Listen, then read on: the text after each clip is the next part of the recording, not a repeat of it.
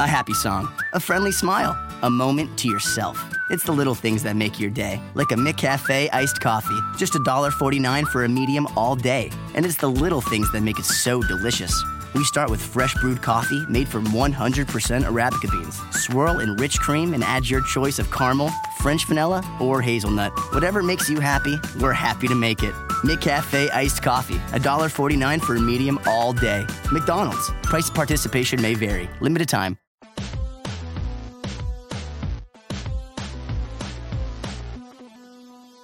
Welcome to Real GM Radio. I'm Danny LaRue, your host, and so happy to have you with us for this episode.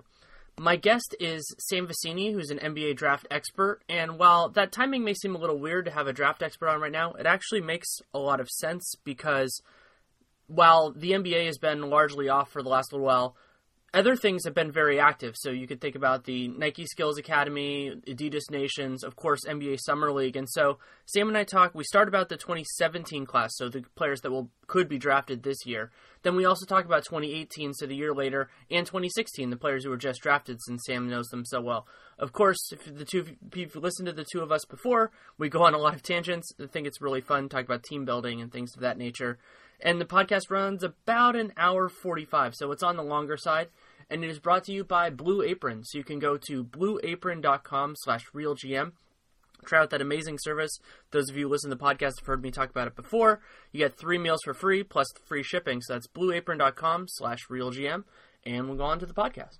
Thanks so much for coming on. Yeah, Danny, I'm always happy to join you on lovely Real GM Radio. It's a great service that Real GM provides for me with all of their great NBA draft pick transaction stuff. All of their player pages for international players is very important to me. So I'm always happy to help out when I can. Yeah, their resources in terms of international players in particular is something that I think is probably underutilized. I don't even think I fully touch everything that it does, but having their databases and everything else, it really is great. One of the striking aspects for me of the 2017 class, which we've seen more of this summer, is that it actually has quality point guards. Oh, yeah. I would say that this class is more loaded at point guard than any that I can remember in recent memory. I would say that 5 of my top 10 prospects at the very least are point guards. You look at the top, I would say that there's probably, 3 that really stand out in Markelle Fultz, who some have at number 1 right now on their big board. You look at a guy like a Dennis Smith who came out and just dominated at Adidas Nations, which both of us were at. And then you look at Frank Ntilikina from France, who's a really interesting big 6'5" point guard who is athletic and can do a lot of different stuff in terms of the way he attacks and the way that he defends. So let's start with those 3 guys.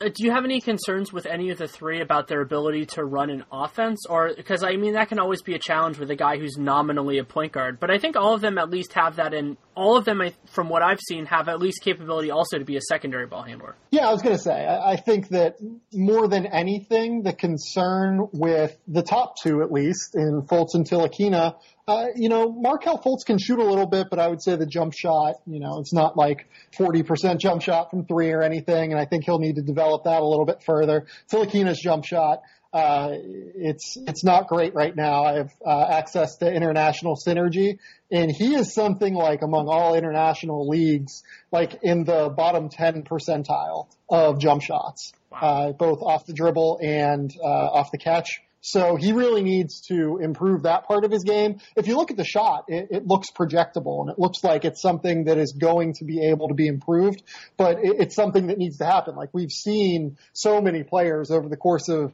however many years that we've been doing draft work, just never quite get there with their jump shot despite having mechanics that can make it transferable and translatable to the NBA. So I think that if we could see some growth with Ntilikina's jump shot, that would be a really great thing for him. And that's something that after a couple guys really did develop it, and Jason Kidd might be the most prominent example just because he was bad through his early NBA career and then just became a solid catch-and-shoot guy, is that some people go, oh, well, that can just be corrected. And I think that the best way to approach that sort of an issue is to say, okay, what is his value if the shot doesn't come around, and then how does that change the way that we think about them as a player? Yeah, with Ntilikina specifically, I would say that he probably does need a jump shot to reach his full effectiveness. He does do a lot of really good stuff in transition. He's a good passer. Like I said, good defender, can really get into the lane basically whenever he wants. But as we've seen with so many guys, and I guess that he might be a little bit different just being 6'5" and, having long arms and being able to affect the game in so many different ways. But with the way the NBA is going, you really do need to at least have the threat of a jump shot with how often these guys handle the ball. So if you can't shoot, I think it's very difficult to have the ball in your hands consistently because the way that teams defend now, they can just, kind of shut down way too many other options without defending you from 25 feet or even 20 feet. So he has still some work to do, but the upside is tremendous just because of, like I said, athleticism, size, length, everything else that you're looking for, basically, he kind of has. And we'll get a more full test of the idea of how important it is for a guy who's a non-shooter to have the ball in his hands with the Bucks. Because Giannis, while, of course, not a point guard in terms of size, he is a player who benefits so substantially from having the ball in his hands because when somebody is dribbling, you have to defend them. You have to be active on it and all that sort of thing. And he could be an example of a guy who benefits more from being primary than all of the other things. And so, but what that means if you are that player is that you're going to be more ball dominant, and you have to be good with the ball in your hands. You have to be able to create not only for yourself, but in some ways more importantly for others if we're talking about the NBA, because you need to have that person be dynamic. And so you get into those issues with various players around the league. I mean, Dion Waiters is probably a good example of this. There are a million others of a guy who is better with the ball in his hands, but isn't good enough with the ball in his hands. Right, and I think that kind of hits the nail on the head on what the downside is with a lot of these guys. Like, Dion Waiters is a good player, I think, whenever he stays within himself, spots up and hits shots, because he's actually a pretty good catch and shooter if you look at the numbers. He's an active defender on the ball, but when he's kind of trying to do too much whenever you use him as a primary ball handler, there's just way too many problems there to where you can't really run an effective offense. And Ntilikina, I think, again, it's a little bit different because he's kind of one of those guys who's you never have to worry about him being out of control. Like, with Waiters, there's just so much potential for disaster on every offensive possession just because you never know what decision he's going to make. Ntilikina, it's all very composed, I would say is the best way to put it. He knows exactly what he wants to do with the ball. It's kind of like Emmanuel Mudiay in terms of the way that, whenever you watched him in high school, you could see a player that knew exactly how to operate in the pick and roll, was patient, knew exactly how to get guys on his back, and then kind of be able to see the floor whenever you're in the pick and roll. So I'm not super worried on Ntilikina necessarily in a way that I would be with other non-shooting point guards. He's just kind of that athletic and that almost like powerful with the ball in a way, and that composed with the ball in a way that even if he doesn't learn to shoot or doesn't become a consistent jump shooter, I think he can be okay. But having said that, there is still some room for growth there in his jump shot, and I would expect it to come along. I would expect his numbers to be better this year at the very least than they were last year with Strasburg. Plus, Ntilikina, which parallels part of the reason I love Dante Exum as a prospect, as a value proposition, is that with his size, there is a possibility he would have to gain a little bit of weight, but he could defend some twos. And so what that does in terms of backcourt mates, because I like to think about the backcourt as a combination. And so going back to Mudiay, this is an interesting parallel because Mudiay got Jamal Murray, who I think is a really nice fit. And if Ntilikina can dance that a little bit, then you can choose a partner with him a little bit differently than somebody who's a straight one. And you can go after different skill sets. You can be a little bit more versatile with it. And the other example for me with that, I don't know if he really fits it from a size perspective, is Dennis Smith. And Smith, part of what has intrigued me with him is I see a lot of Eric Bledsoe in him. I don't know why that is with me. Maybe it's the intensity or something like that. And I think it's the explosiveness, probably. Yeah, explosiveness too. And part of what made Bledsoe really awesome early in his career when he was playing with Chris Paul is that he was good on the ball and he was good off the ball despite not having the greatest jumper in the world. And that type of versatility in terms of scheme, in terms of what your role is, can be really valuable if you are not this awesome guard from the bounce, because most guys aren't. And so then you can produce value for your team regardless of whether you need to start or all that kind of stuff, and you can do a lot more around them. Right. So what I think that you're looking for and what, every team building executive and every team building general manager is looking for in, a draft pick or a free agent is a high level of utility, right? Like you want guys who can bring you a wide, varied skill set so you don't have to go out and overpay on the markets for specific skills like, shooting and floor spacing where, if you have a Ricky Rubio, you limit yourself in terms of what you can surround him with. Or if you have Andrew Wiggins, I'm kind of thinking about the Timberwolves here, you kind of need a 2-guard or a stretch 4 who can really shoot the ball. So, with Dennis Smith, what I really like at least is that offensively there's very little that I don't think like he can do. I think he's a good shooter off the dribble. I think he's going to be a good enough catch and shoot guy. He's just a tremendous athlete. I mean, even with the torn ACL, I can't see there being a better athlete in this draft in terms of explosiveness, first step, and leaping ability. He's just that talented in terms of that skill. So you look at an explosive guard who can kind of do everything offensively, plus he's tremendous in the pick and roll. I talked to him kind of about who he models his game after. He kind of picked 2 guys. He said Chris Paul, which makes sense because they're both, a little bit more on the small, slight side. Dennis Smith's a little bit bigger at 6'2", but he doesn't have the longest wingspan. I mean, he only has a 6'3" wingspan, so it's not like he's necessarily going to play up in terms of size. And then he also said Chauncey Billups, which I thought was interesting because whenever you think of Chauncey Billups, you don't really think of an explosive athlete who, is going to attack the rim with impunity and do all this. You think of a heady player who was just so tremendously skilled and had such incredible footwork in the pick and roll and everything that, he got by with guile more than this explosiveness. So I always find it interesting when guys kind of go against type in terms of what tape they're watching and incorporating into their games. And, Dennis Smith said all the right things there. And defensively, like I said, I don't think I see him necessarily guarding anyone other than ones just because of the smallish wingspan and, only being 6'2". But he's going to be a guy that I think is going to get into passing lanes. He's aggressive defensively in a way that you like to see. I don't know if he's necessarily going to bring the versatility that you're looking for, but there's a lot to like at the very least. And these guys come into the league at a fascinating time because there is this lingering question that will become a bigger question, a question that hopefully will be answered in the next couple of years of whether point guards can start aging better than they have in the past. And particularly small point guards. I wrote the piece about Chris Paul about it 6 months, a year ago, about how I'm worried about how he's going to age. And Mike Conley, of course, the same thing applies just because small point guards don't.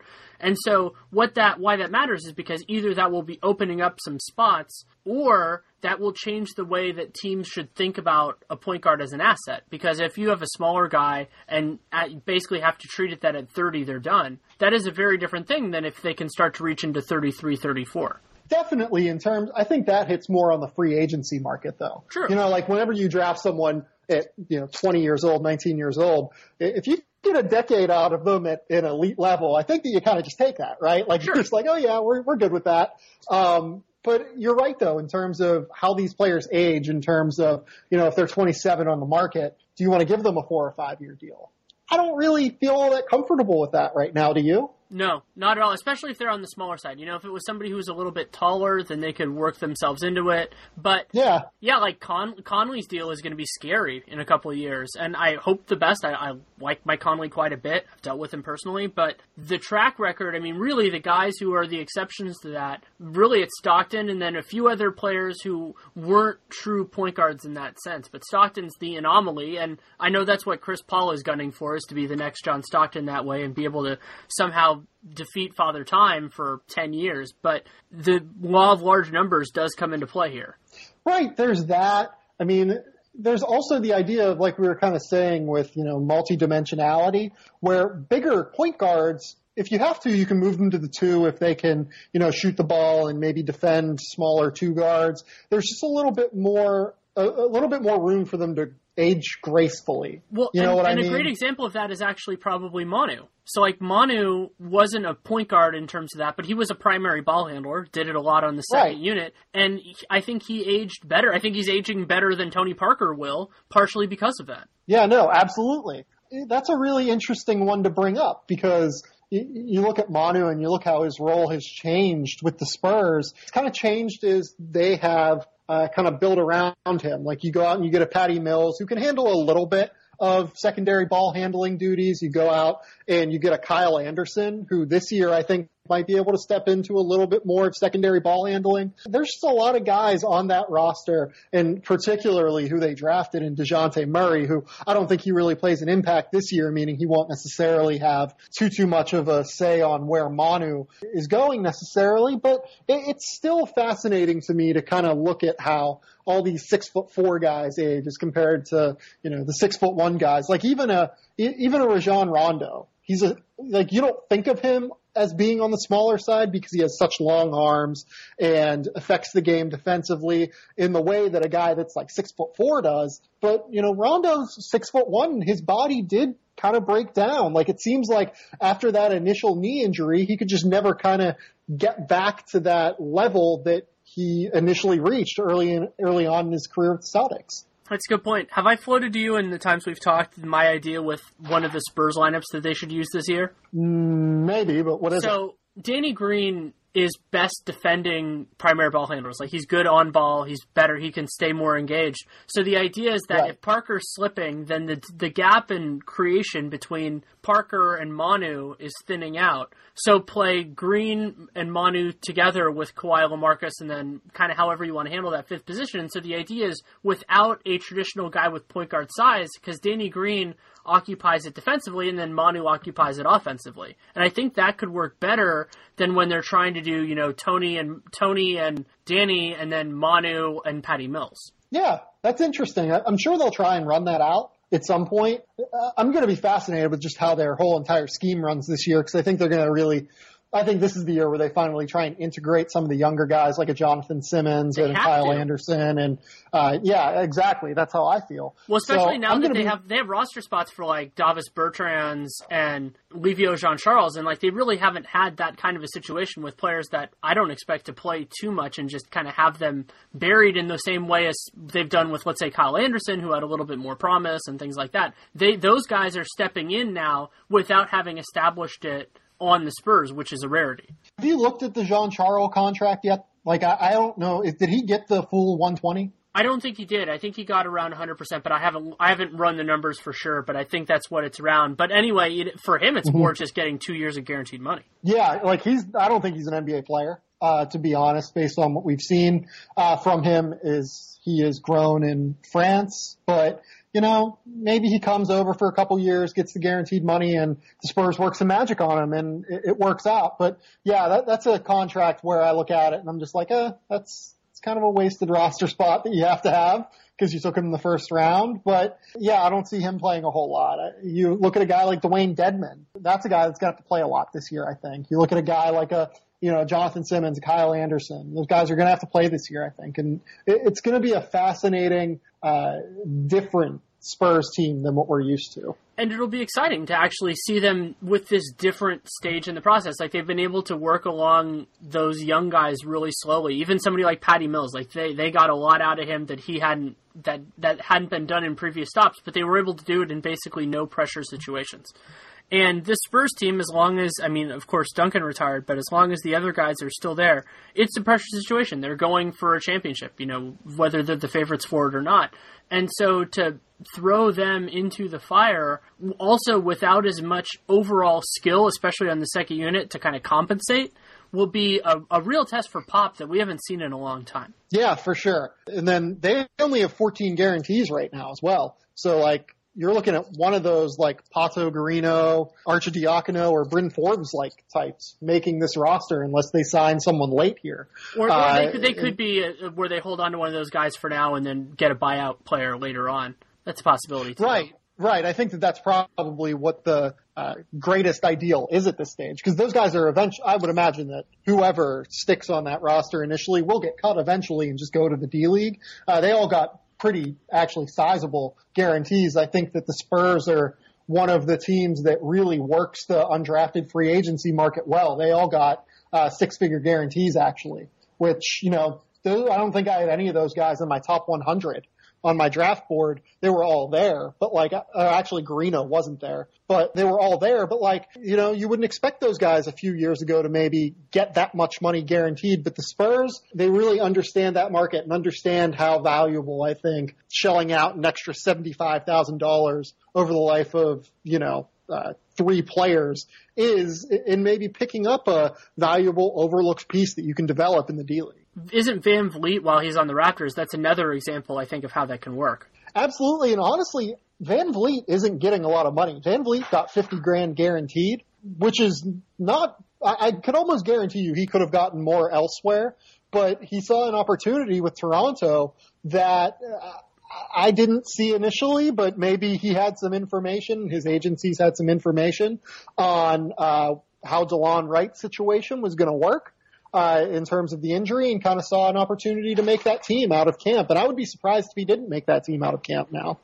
Plus, he's somebody who, if he ends up going into the D-League, could be a really nice player to have, because one of the challenges at that level, I admittedly don't watch a ton of the D-League, I might watch a little bit more this year, is having that steady hand at point guard who can create for people. Just it makes the whole ecosystem more tenable.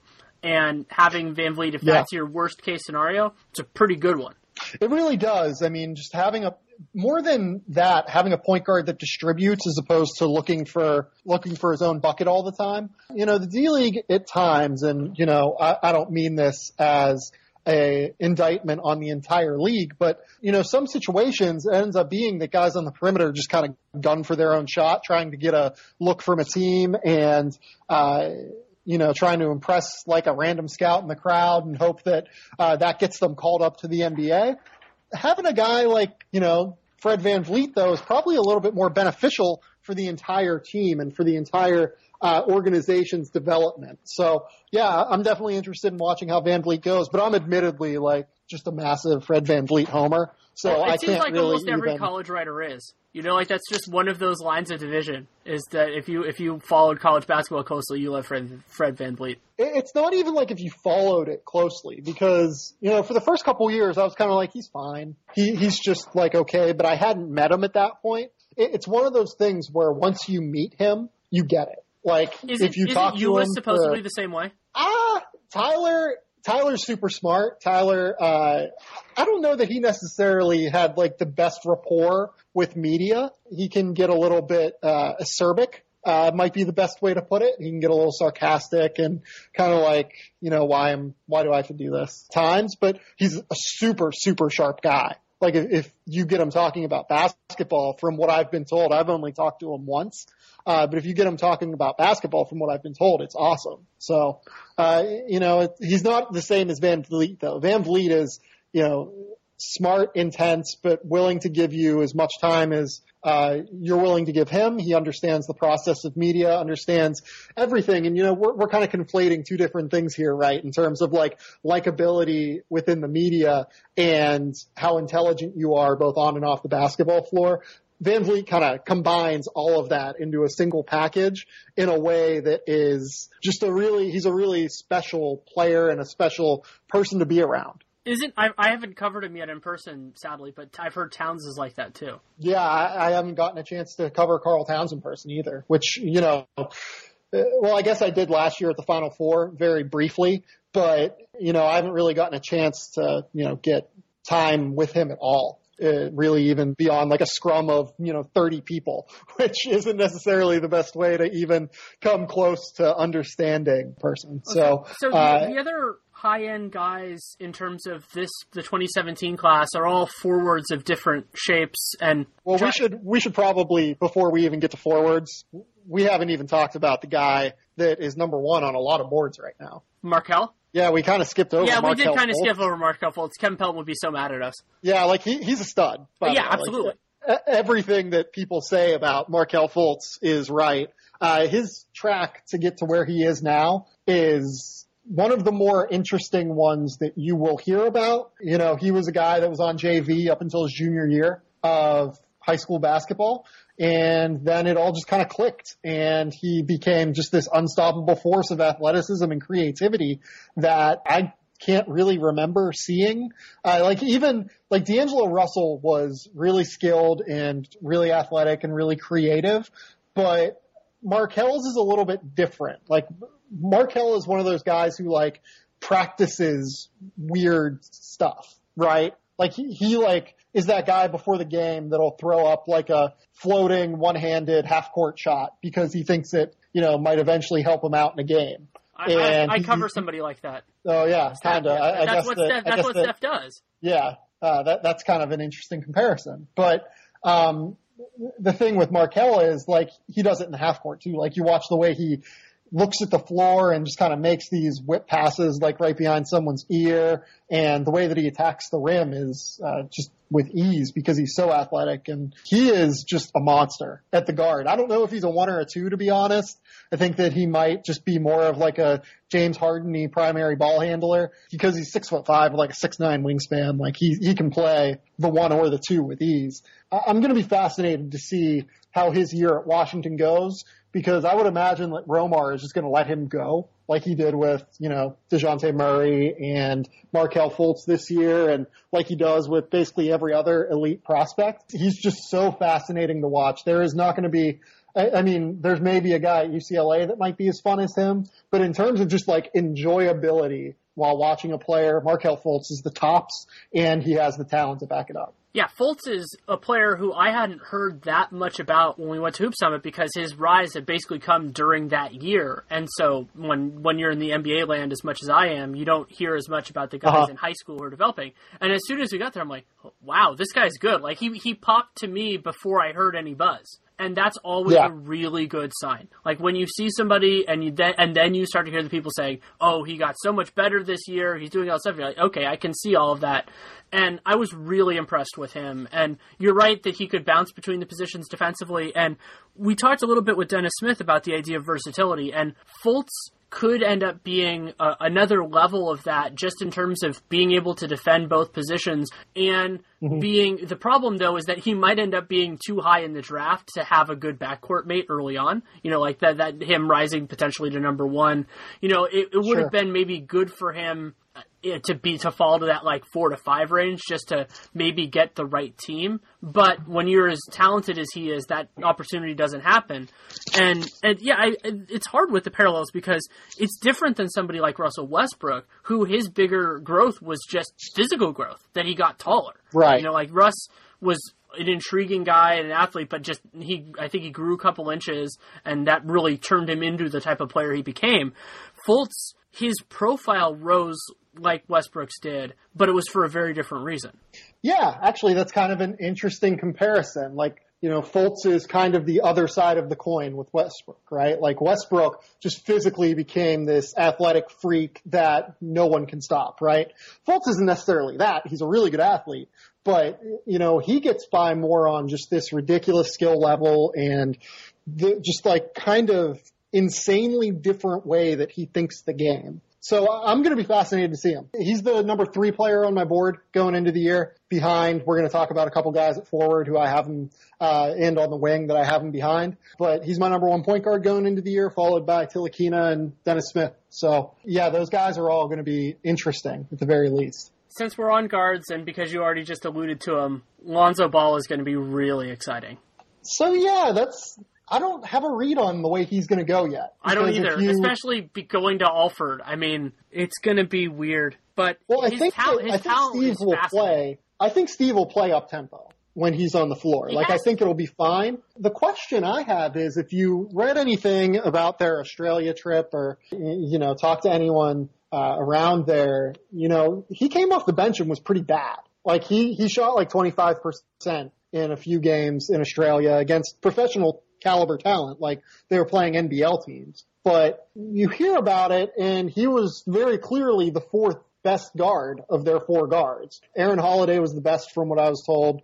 Isaac Hamilton played well, and Bryce Alford stepped into more of an off-ball role, which is what they're really hoping from him this year. And then TJ Leaf, I heard, was the most impressive freshman. So, you kind of look at the way that Lonzo Ball has the biggest adjustment of any player in college basketball this year. The way that Chino Hills plays basketball on the high school level is unlike any other type of basketball in the world. It's kind of one of those things you kind of have to see either on tape or, in person to really appreciate.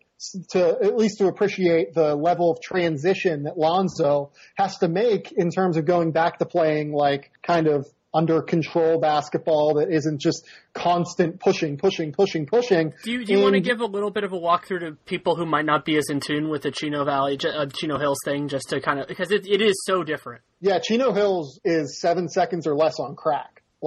It's like the Rio Grande Vipers, except more intense. Yes, that's exactly right. They shoot threes and they shoot layups. And those layups typically only come in transition. They are not afraid if they get the ball from, they bring the ball up the floor and you give them an open shot from 30 feet, Lonzo will take it. And that's not a problem at all. They've had there's 3 Ball brothers, obviously. There's Lonzo, LiAngelo, and LaMelo. LaMelo's the youngest. He's been playing varsity since he was 12 and just chucking up shots from deep, since he was 12.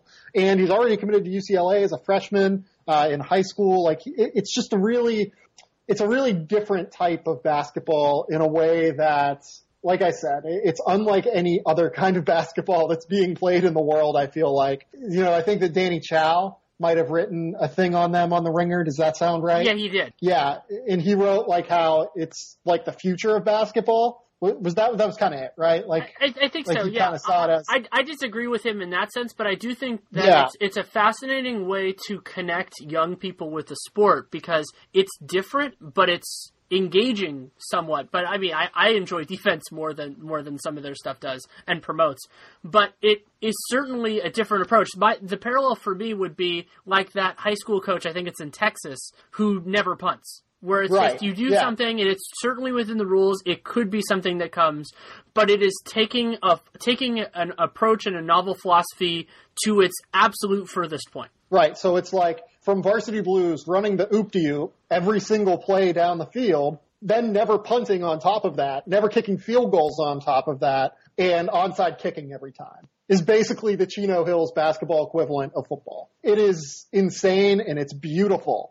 And it's unlike anything else in the world, which means Lonzo is going to have an adjustment to make, getting back into the way basketball is played everywhere else. And that's fine. He's still a preternaturally gifted passer. What he can do and the way he sees the floor, again, it's kind of like Markelle Fultz, where it's unlike anyone else really in the world. He just sees different angles that are there that nobody else sees. And that's going to translate immediately. He's probably the best passer to enter college basketball, at the very least, since Kendall Marshall, and he might be better than Kendall Marshall in terms of his floor vision. He's that good of a passer. The bigger question is, he's not an elite athlete. He's a good athlete. He's a way better athlete than Kendall Marshall, but he's not an elite athlete. So is he going to be able to get into the lane as constantly as he needs to against elite athleticism?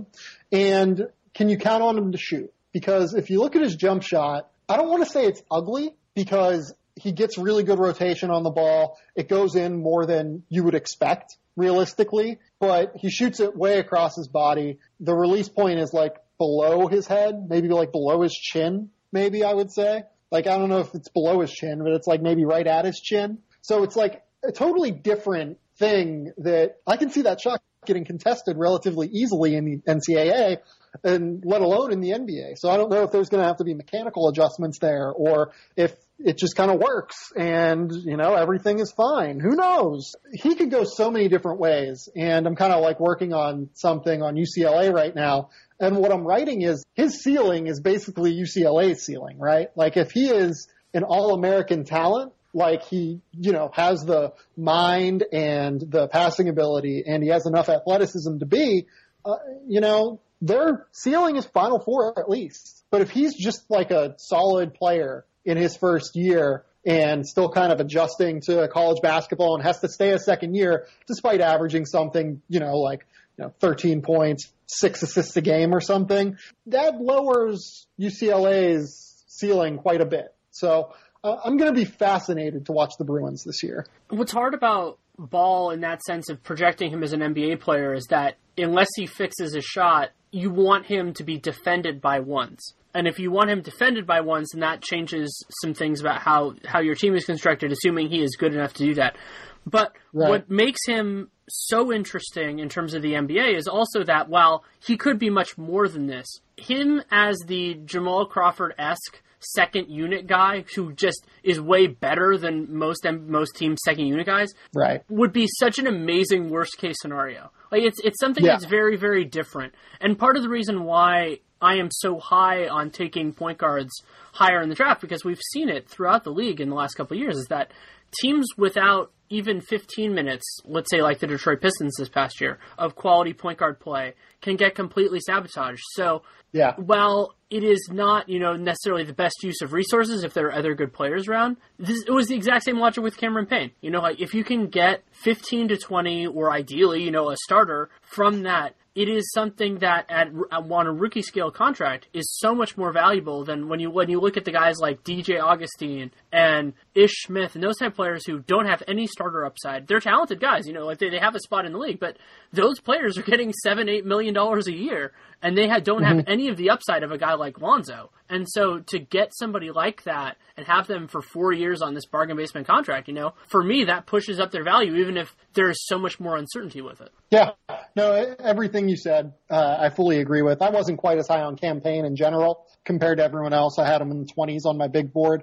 But I agree with you in theory that point guards should be taken higher in the NBA draft, just with the way the draft is going. The problem is there's haven't been good point guards over the last. Yeah, that's why this class is so amazing, is because there are players who are worth it, and you can see that, and that's part of the reason why the Dejounte Murray possibility lingers with the Spurs, because if they can figure it out and got that guy in the late 20s, it'll be huge for them. Yeah, no, I totally agree, and this year. Even like a Jamal Murray thinks of himself as a point guard. You might be able to get by with him as like a second unit point guard. Obviously, you hope that he is like this superstar two guard who you can rely on in the starting lineup. But if you want to run him with your second unit, you might be able to get away with him at point guard some, and that pushes up his value a little bit, I think. The three-headed monster in Denver of Moutier, Gary Harris, and Jamal Murray is going to be so much fun. Just a lot. It really is, and don't sleep on Malik Beasley either, who they took at 20.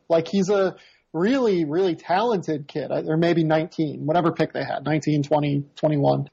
He's a really talented kid that can handle the ball a little bit and really shoot the ball both on the move and off the catch. So 5 guys now. And they'll play Jameer for sure, at least a little bit, as they shepherd all of these other guys in. And with Denver, assuming things don't go gangbusters for them, which they certainly could, if they can get one more guy, somebody on the wing or a bit, somebody that fits in, they could do kind of like what Utah did, where you get the core and then you get better, which is really the best. To me, the best way to build it, unless you're a major market, is to stay bad an extra year and get those players and hope it works out. Right, and I mean this draft, we haven't even gotten to the forwards and wings yet. This draft is loaded in the lottery.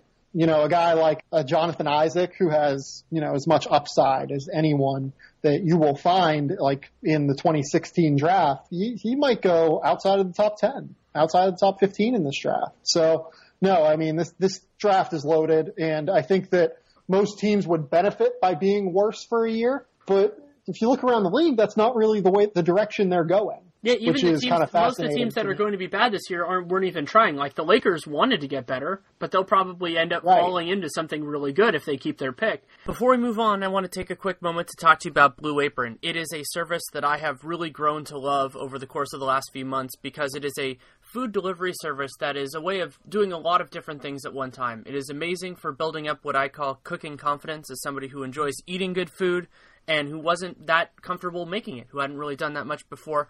But also, it's excellent quality ingredients. I mean, for me, the real standout has been the vegetables, which is surprising. I'm not the biggest veggie fan, though I'm not super opposed. And had a summer vegetable salad and roasted potatoes in a meal last week that was absolutely excellent. And also, there's not much food waste. They give you exactly what you need to make the dish, and you do that. And so that means that you're not putting anything in a landfill, you're not wasting any food, and it is great portions, excellent quality, of course, of ingredients, and new ways of cooking and recipes and everything like that. So if there's something that you really like, you can make it yourself. You can feel confident enough to put a little spin on it. So one of the great things about Blue Apron sponsoring the show is that you can try it out for yourself. You go to blueapron.com/realgm and you can get 3 meals for free, and that includes free shipping. So you can see if you love it as much as I do. It is something that is a highlight of my week every week. And as I said, you go to blueapron.com/realgm and give yourself some cooking confidence. Now on to more with Sam Vecenie.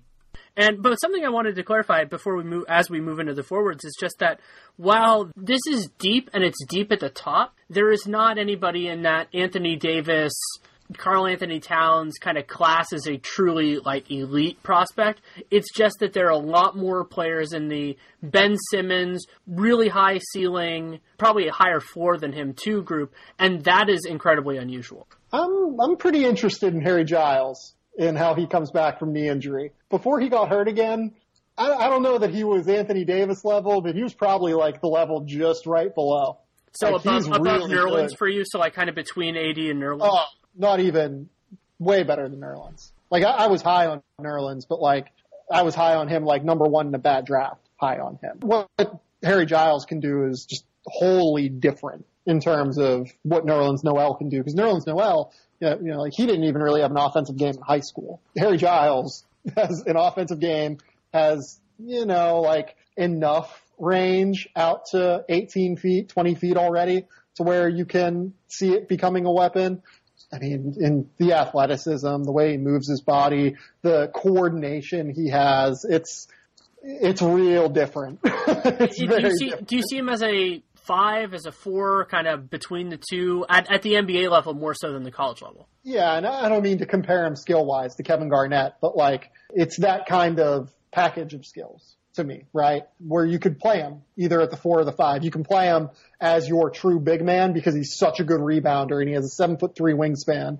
You can play him, I think, at the 5 and be totally fine. Or you can play him next to Emile Jefferson. And, the way that Giles moves his feet on the perimeter, you'll have no problem defending in any capacity. There's no action that you can run against Harry Giles, if he's fully healthy, this is, to where you're going to blow by him in a college setting where there's just not enough space within the way that teams operate offense, just right at the 3-point line to cause issues. So I think I might be higher on Harry Giles than most are, but I really, really like what his potential is if he's healthy, and he's blown out knees twice now. So that's a very big if. This isn't a small concern. Yeah, and so if we're talking about bigs, of course there are the huge question marks with his ACL and everything like that. There is a huge gulf from what I know, and you feel free to correct that, between him and the other, if we're saying true bigs in this class, like Ivan Rabb and Jared Allen. Is that something that you would agree with? Yeah, I think so. I think that the second best guy I have on the board is probably Bam Adebayo, who's going to Kentucky. College coaches that you talk to about him love him. They think he has a shot to go number 1 overall. I'm not quite that high on him. I think that if he can show that he can play in the pick and roll, which Kentucky doesn't run a whole lot of necessarily in comparison to other teams, step out and shoot to 16, 18 feet, attack the rim with the power that he has in his body and in his game, he could become a top 5 pick in this draft, I think. Lauri Markkanen from Finland, who's going to Arizona, is skilled as it gets in terms of both back to the basket game, mid-range game, ability to step away and shoot threes. I don't want to say Kaminsky-ish in terms of athleticism, because I think he's a little bit more fluid than Frank is, but the way that he is so skilled in terms of his touch and in terms of his footwork, I think it's going to look Kaminsky-ish in college at the very least. Yeah, so that's... there's Jonathan Isaac too, who's a 3-4, and if Jonathan Isaac blew up this year and became a consensus top 3 pick, it would not be out of the realm of possibility at all to me. I don't know that I love him necessarily at Florida State, because I don't necessarily love the way those guys have developed over the course of the last few years. And you can say what you want about Malik Beasley, but Beasley was just kind of one of those guys who is a special, really super mature kid who is basically a pro in college already. I don't expect that. That's not the level I expect every college kid to be at whenever you're there, and you need some guidance and leadership from the coaching staff. And I don't necessarily know that Jonathan Isaac and Dwayne Bacon are going to get that this year. Yeah, he could be a player who, if he comes out after 1 year, gets underdrafted, and that team is incredibly happy with him. That seems like a very reasonable outcome. But also, the draft process, I think, now has done a better job of sorting out those guys and letting them elevate during that. But one guard, before we move on to the other headliners that are still left. We both saw De'Aaron Fox at the Hoop Summit, and the guy what screamed out to me was Patrick Beverley. Better defender than offensive player, but still plenty of potential to turn it around. I mean, you never want to write off a guy's offensive potential when he hasn't even turned 19 yet. The hair, too. I mean, yes, the hair too. The hair is what pulls off the Beverley comp. No, I think he's a little bit better with the ball than Beverley is. Like, he's a guy who can actually be a point guard at the next level, I think. Like, you look at the way that he's able to attack with his dribble, and I think he's a little bit quicker with his first step than Beverley is. Beverley might even be a little bit longer in terms of his wingspan. He's a little bit more tenacious defensively. Like, it's so hard for me to compare guys defensively to players like Tony Allen and Patrick Beverley, who are just the top, like, 0.1% in terms of intensity. Sure. That, like, you can't expect anyone to develop that sort of just, rabid, insane attention to detail defensively, and then rabid, insane, just energy level defensively. So De'Aaron Fox is a really good defensive basketball player. I think he has a little bit more offensive game than Beverley, though. That's good. Yeah, you've of course seen more of him than I have at this point. So the other 2017 guys, the guys we haven't discussed, fascinating group of kind of forwardy types, and then, a little bit in the two. And for me, the main guys there are Jason Tatum, who's going to Duke, and Josh Jackson, who's going to Kansas. Yeah, a little bit higher than Josh Jackson than Jason Tatum, even though Jackson's a year older. Jackson will be 20 by the time the college basketball season ends, I believe. So he's not necessarily like this young freshman who is still developing in the same way that, a Markelle Fultz who just turned 18 is. Josh Jackson is kind of a ready-made guy who could step into an NBA game right now and perform, I think, reasonably well. You look at the way he can pass the ball particularly, and you look at the way that he is just a freak athletically. He is peak of, elite of the elite in terms of athleticism on the wing, both power and agility wise. He's going to be a guy that still needs to develop the jump shot, still needs to develop the ball handling ability. Just his general overall skill level, he can improve. But when you're talking about athleticism, you don't really improve that, obviously. Like, you're born with Andrew Wiggins' athleticism. You're born with Dennis Smith's athleticism. And it's the same with Josh Jackson. You're born with a Josh Jackson's athleticism.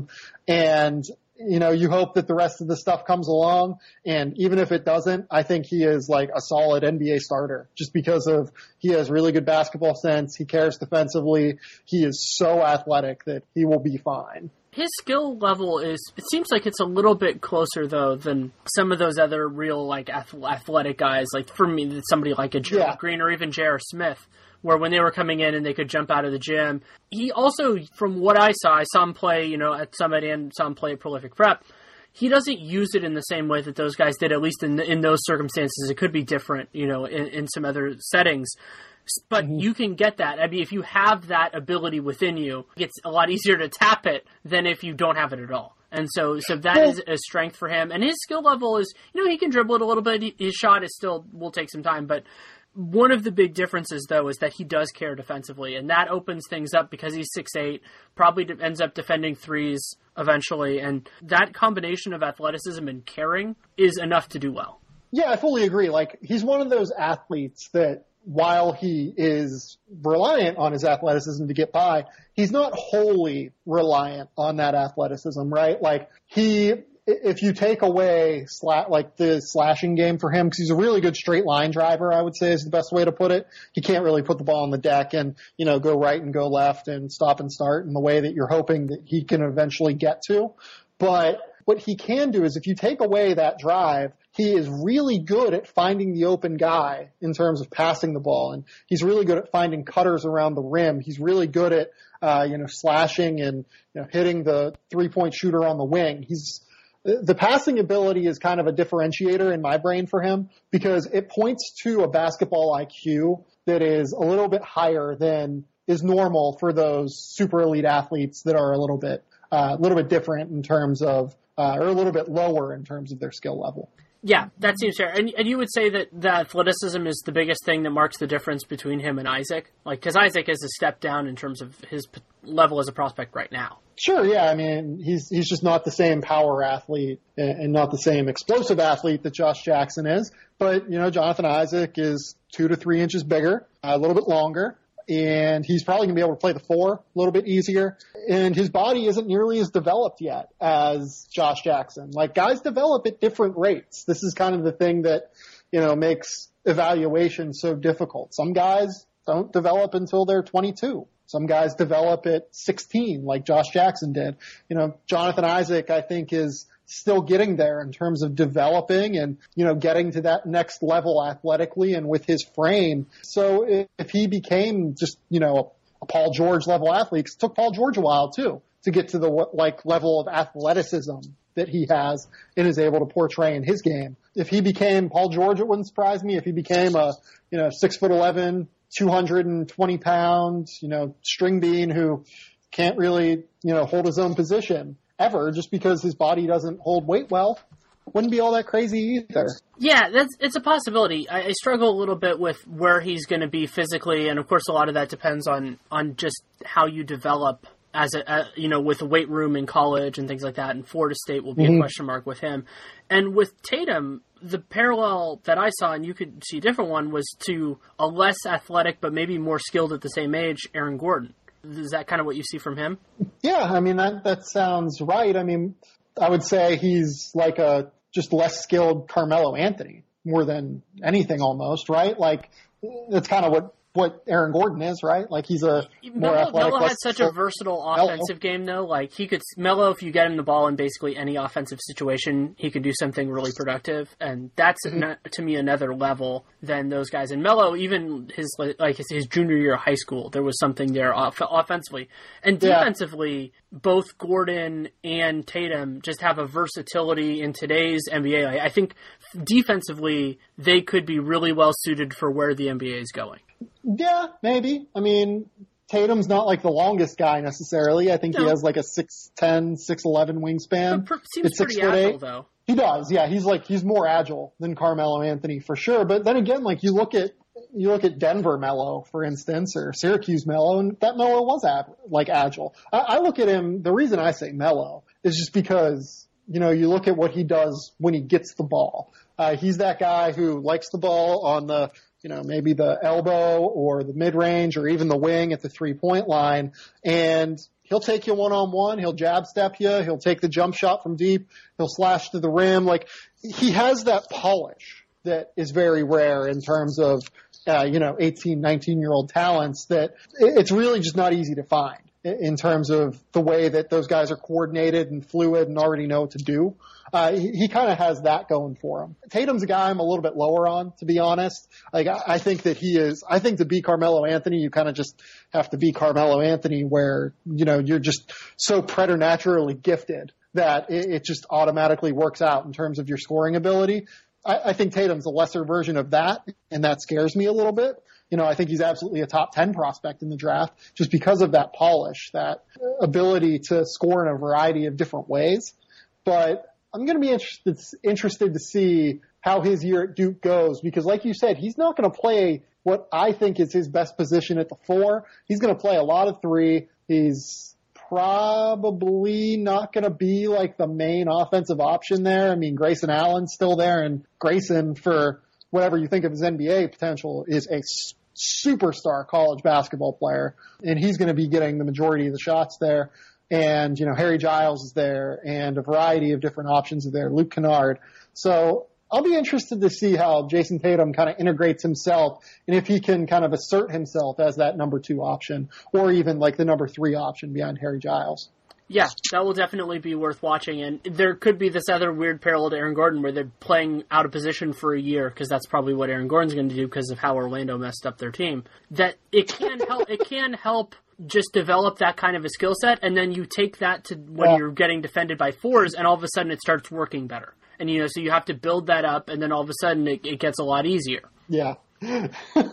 I'm just still laughing at how Orlando screwed their team up, because it's kind of true. It is. So we'll move on to the other classes, but before we do that, since you, of course, know the depth guys more in this group than I do, who, if it's somebody who's more of an NBA fan, are there some players that are a little bit lower that would be worth keeping an eye on? Yeah, I would watch OG Anunoby at Indiana. He only averaged like 5 points a game last year. Took him a while to really break into that rotation.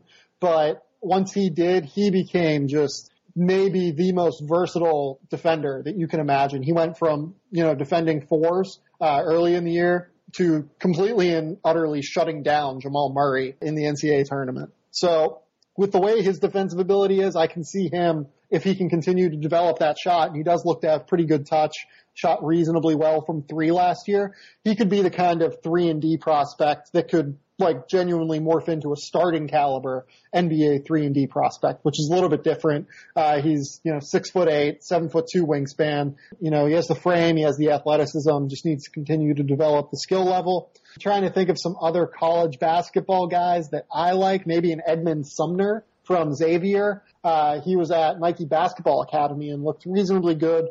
6'5", freak athlete, really kind of hit his growth spurt, like right in between his senior year of high school and his redshirt freshman year at Xavier. He was like a 6'1", 6'2" kid or so, and blossomed all the way up to like 6'5", 6'6". Just became a freak athlete, like 43-inch vertical leap, quickness, can do everything you're looking for. Really needs to improve the jump shot though in order to become that next level type player. In terms of some other guys, I mean, it gets hard once you get into the, older guys in this class because so many guys left with this new rule that allowed people to test the market in terms of their NBA value. I mean, a lot of the guys are people that, have been around college forever, like a Monte Morris, or like Chris Boucher, who's game. been in college forever. Well, Chris Boucher has been places forever. Yeah, places forever is probably better. I don't really know how to define college with him necessarily. It gets really difficult this year. It just does. I think Josh Hart's going to put up numbers this year. He'll put up numbers, but, NBA guys aren't really excited about him because he can't shoot. Like, the jump shot is problematic. He shoots the ball side spin, and it's just kind of a slow release. Like, NBA teams do not buy him as a shooter, just full stop. And if he's not a shooter at 6'5", short wingspan, yeah, he really defends, and yeah, he, has a nose for the ball and everything that you're looking for in terms of superlatives, off the floor and on the floor. I just don't know that he has the skill level, to be honest, and that's a problem. That's certainly fair. And since our mutual friends Mike Schmitz and Nate Duncan aren't on this podcast, hopefully this is the year that Svi Mihalik finally breaks out. I mean, it might be. He's a really interesting guy in terms of his skill set, and he can shoot the basketball now. Yeah, it wouldn't surprise me at all. So he's younger than Josh Jackson. Yeah, he's 19. He's going to be a junior that's younger than Josh Jackson, which is funny. I mean, he's got a lot of potential. I mean, there's a reason that he was called like Ukrainian, I don't remember who's like Ukrainian LeBron or whatever, but like he's like Ukraine's premier like basketball prospect ever. The reason for that is he's just so skilled, and he's still learning basketball, 19 years old. It's hard to forget that like he was 17 and 18 playing college basketball, and that is so incredibly difficult. He's going to graduate college at 20 years old, and like what do you do at that stage? Like how do you evaluate that kind of player? It's going to be difficult, I think, for NBA teams. So we'll just kind of have to see how that goes. In terms of other college guys, though, I'm not super in on, a lot of the bigger names. You look at a guy like Keita Bates-Diop at Ohio State, 6'7", long arms, can really shoot. It gets like kind of ugly quick this year before it turns good. Like last year, even in the off season before players developed, like you knew how they developed over the summer, you could see like a certain depth in the 2016 class that, despite the lottery being terrible, you could see it not being a terribly bad depth class, and it ended up being a pretty good depth class because everybody left. That's hindered the depth in this class. And like you look at a guy like Alonzo Trier, who I think has a decent shot to go in the first round, that probably would have been like a, mid-second round pick last year, or a Dwayne Bacon, who still doesn't like have any discernible skill beyond insane athleticism and insane length and the ability to slash and get out in transition. But, 6'5", 7 foot wingspan, crazy athlete. Let's go for it. Let's party. So, there's just not a whole lot of excitement in the older guys in this draft class, I would say. So I will give you the option in terms of, because we'll talk a little bit about the recently drafted guys because we were both at Summer League, and then a little bit about 2018 and beyond. Which way would you rather start? Let's start with 2018. Okay. let's have some fun with 2018. So 2018, I mean, there are a few just really fascinating guys, but is Zion Williamson? He's 2018, right? Or is he 19? I think he's 19. He looked really good though. Like for a guy, I don't know. I've tried to explain Zion to people, but it's like because he doesn't look like he's as athletic as he is, but he's really athletic. Yeah, it's like he is like kind of the Vince Young thing going on, where he covers so much ground so fast that like it doesn't look like he's moving quickly in a way, but then you look and it's just like he's there on top of it. And yeah, it's really strange to see him play.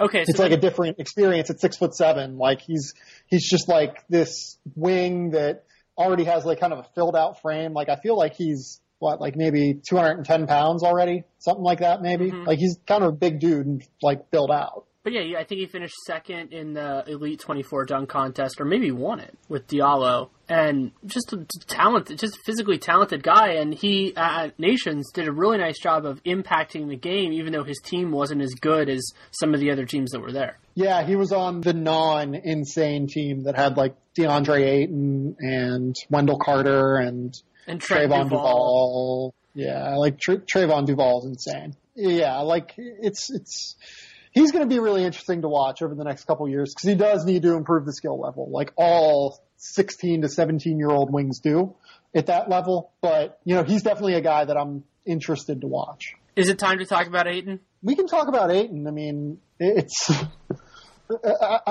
me talking about DeAndre Ayton is just throwing my hands up and going, okay, this could go anywhere from him being like an Anthony Davis level prospect if he starts really caring about basketball and like really locking down and playing with the kind of intensity all the time that he needs to him like being a, you know, normal lottery pick. So he's one of the most frustrating draft prospects I have in all the years I've followed and covered this. He is maybe the most frustrating because his talent is undeniable. Like what he can do when he's engaged is impact the game just everywhere on the floor. He can do so many different things for a guy his size. But when he doesn't care, he disappears. And a player who's legit 7 foot and has his skill level should never disappear. With him, it's like if you asked a scientist to create a basketball player with the perfect size, athleticism, length, you know, coordination, dimensions, everything that you could ask for, the scientist would create DeAndre Ayton. He's 7 foot tall with a 7'6" wingspan, like 9'4" standing reach. He can, you know, jump like a normal average wing. He's insanely coordinated. He has incredible hands. He's coordinated enough to go out and shoot like from 20 feet already at 18 years old, which is insane. He is a jaw-dropping talent in terms of what he is capable of on the basketball floor. Yeah, one way of thinking about him is watch him sometimes, and it's just like, what are you doing? Why aren't you dominating this guy? Like, why are you floating 25 feet away from the rim? You're 7 feet tall with a 7'6" wingspan. Why are you, you know, not posting this dude up that's 6'8"? Like, what are you doing? Yeah, so he was at Hillcrest, and they played Prolific Prep in that game up in Napa. And he started out the game, in the warm-ups, he was just shooting threes. He wasn't doing anything else, just shooting threes. And then in the first part of the game, he was floating. Then he started engaging on the interior. He got a guy who's going to Cal, I think next year or 2 years now, like 3 instant fouls, and then just gave a lot of guys trouble, and then just stopped doing it. And then went back to the perimeter and just started doing that again. And it's so strange because I think it's also with the big man prospects that are that gifted recently. We brought up Towns and Davis at various points during this. Those guys are so far from that mentality that, you know, when they have the ability to take over, they just do it. And he's so different from that. And that's part of what makes it so hard to watch him. And it was even true, I think a lot of so he was on this ridiculously stacked team at Adidas Nations. They basically put all the best guys in the class of, the high school class of 2017, draft class of 2018, on the same team. And it seemed like they took his mentality where they would fall behind, they would just be lax early, and then all of a sudden they would realize, oh yeah, we have we have the 5 best players on the floor. We can beat anyone, and they still won the championship. Yeah.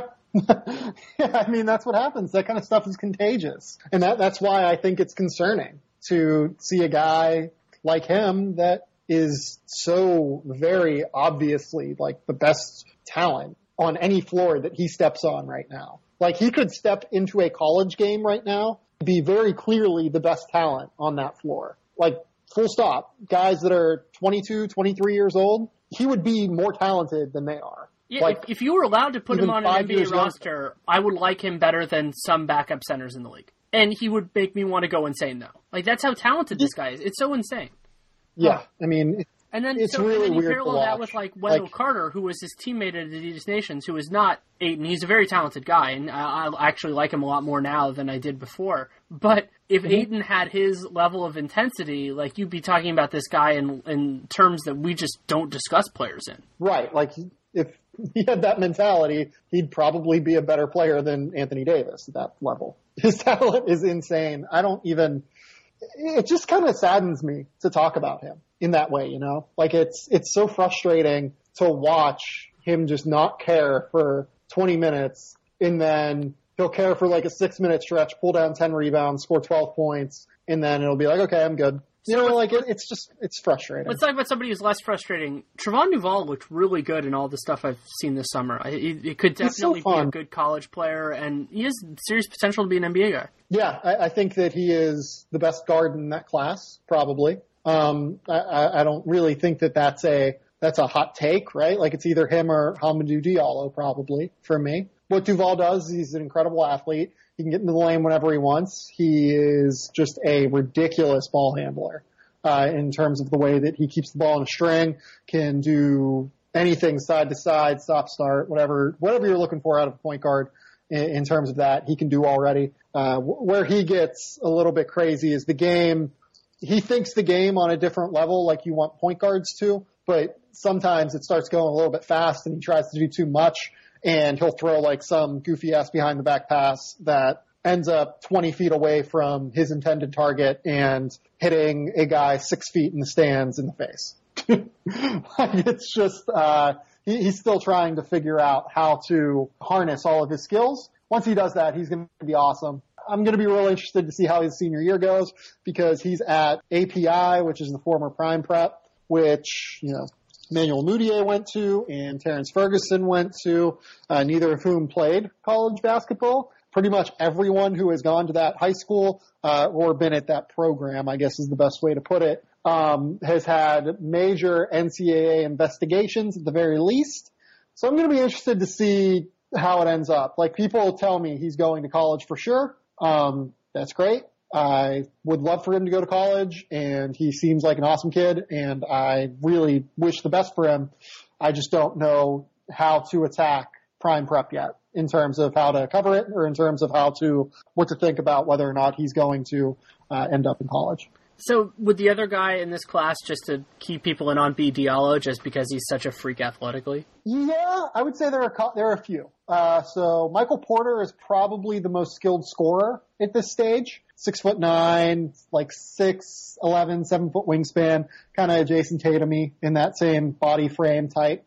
Really good shooter already. Really good ball handler at that size. Can really score the basketball. He'll be going to Washington. And that means that Washington is going to have like 4 lottery picks and probably never make the NCAA tournament in a 3-year stretch, which just seems impossible, but will probably happen. Mohamed Bamba has a 7'8" wingspan at 7 feet tall, like 7'9" wingspan. He's like a Tyrannosaurus, like not a Tyrannosaurus Rex, like was it Velociraptors, the one with long arms? Is that right? I can't remember. Which one has long arms? My middle he's school like self is so angry right now. Yeah, he's like a dinosaur, basically, in the way that what he does defensively is unlike anything I've ever seen in high school basketball, just because, like, he swallows defenders with his arms.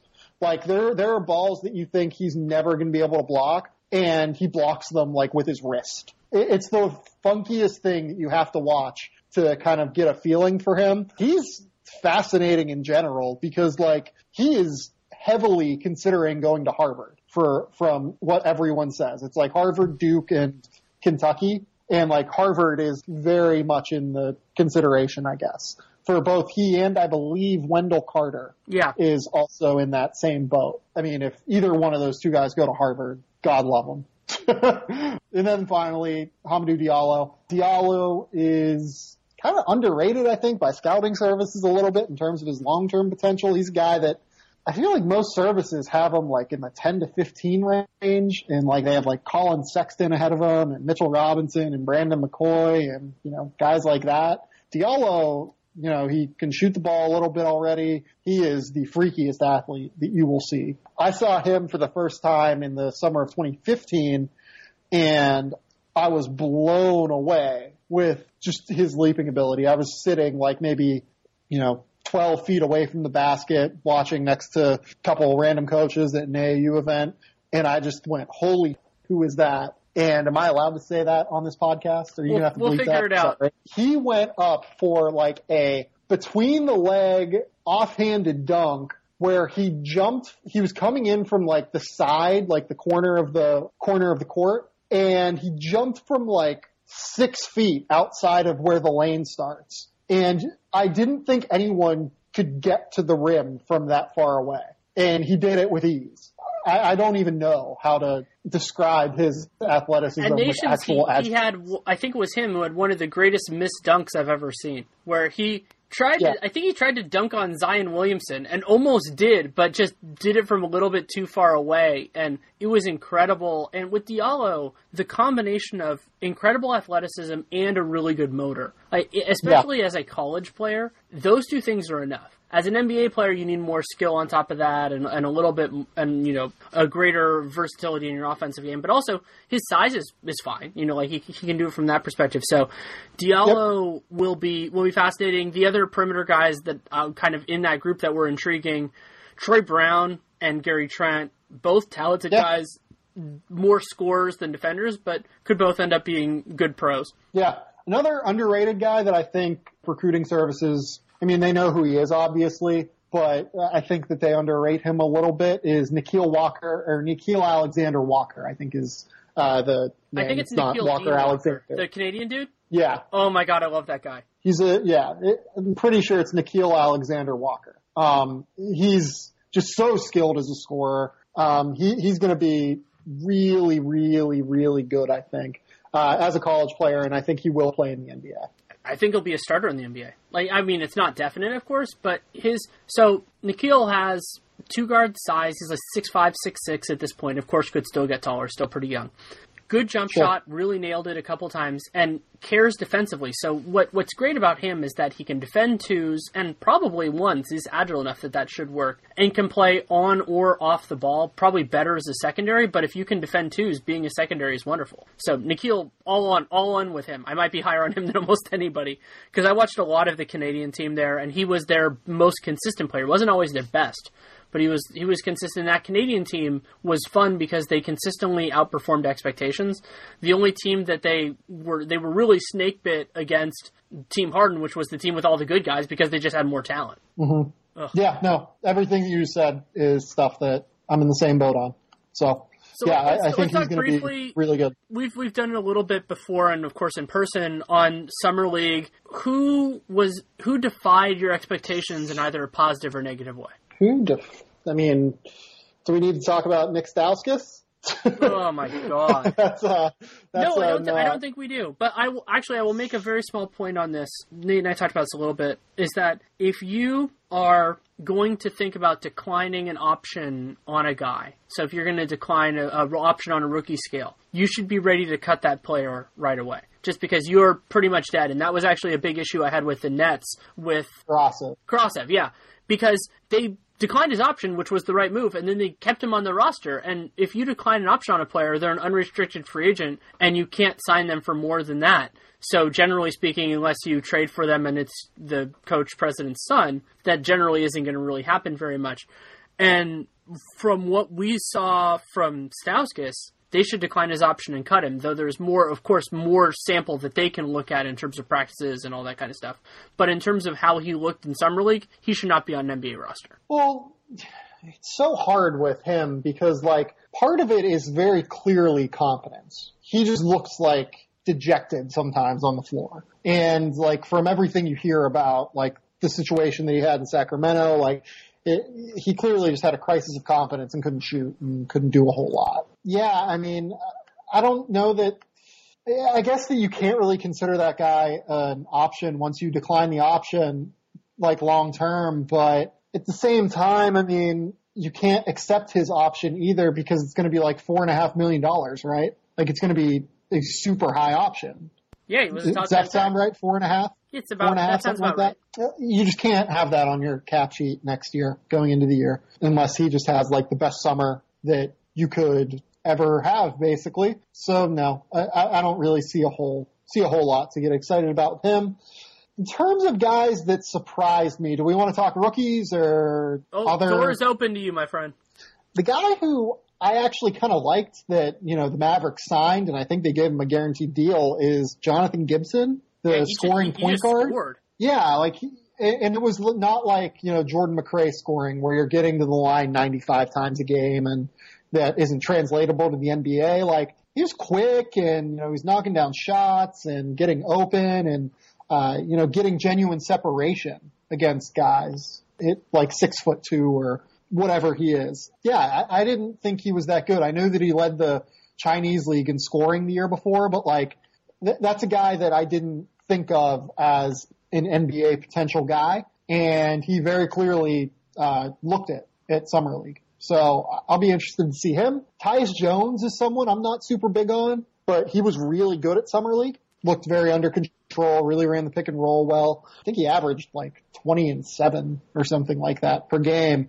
Won the Summer League MVP award. He is, you know, obviously in a little bit of trouble there because they have both Ricky Rubio and Chris Dunn. Like, they're not going to decline his option or anything. It's just such a cheap option that there's no real reason to do it. But he might be a guy where, like, you look at it where it's his second team where he makes an NBA impact, not his first team. Trying to think, you know, should we talk about Thon Maker? Yeah, sure. We can talk about Thon. He had some moments. He also was bad, I thought. I didn't think he was bad. He had some moments that were a little bit concerning, but what bothered me a little bit is that when his skill level, you know, he certainly can put it together, but I think he needs to give maximum effort every second he's out there, you know, setting awesome screens, doing all that sort of stuff, and he was a little too floaty. Not terrible, like not as bad as some other players, but he's going to have to be, I would rather play him fewer minutes and get them higher intensity until he really gets that. I do not think you can put him on an NBA floor this year. Like, what did he do that makes you think that, oh yeah, this is going to work in the NBA? Like, he got all of his points from offensive rebounding, which I don't think he's going to be able to hold his position enough in the NBA to offensive rebound. He didn't shoot well. The shot's still flatter than, you know, the table that this computer is on right now. Defensively, he had no idea what he was doing. And that's to be expected for rookies. Like, I don't mean that is a unique to him problem. That's a rookie problem. But I don't see it. The way he moved on the floor was encouraging to me, you know, like both in kind of pick and roll situations, he did a decent enough job, and then in transition. But again, that goes into the idea of maximum effort, you know, that if he can... He's a maximum effort player. Yeah, he has to be. I mean, that's the only way he can do it. And that is a challenge. When Hassan played in high school, he showed more skill, but it's also true that in a high school setting, all the guys with any skill show that. You know, that's just the way it works. Yeah. Yeah, I mean, you're right. He definitely moved really well in terms of in the open floor, in terms of, you know, in half-court settings and pick-and-roll settings. He was a deterrent on the perimeter for guards that were trying to get past him just because he can move his feet reasonably well. But then he fouled them once they got like a half step on him. That's true. So, I mean, that's going to be a constant problem in the NBA. I'm not writing him off like as a future NBA player by any means, but I didn't think he looked like his numbers said he averaged like maybe 14 and 10 or 14 and 11 or something like that. Yeah, those are definitely misleading because they came in short bursts. Yeah.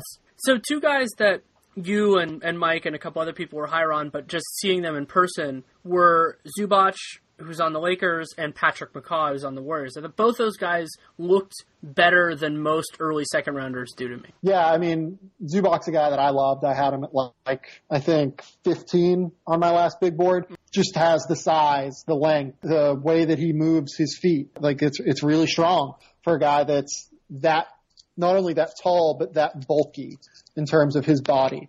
I think he's going to be a probably better player over the course of Timofey Mozgov's contract than Timofey Mozgov is. That's certainly possible.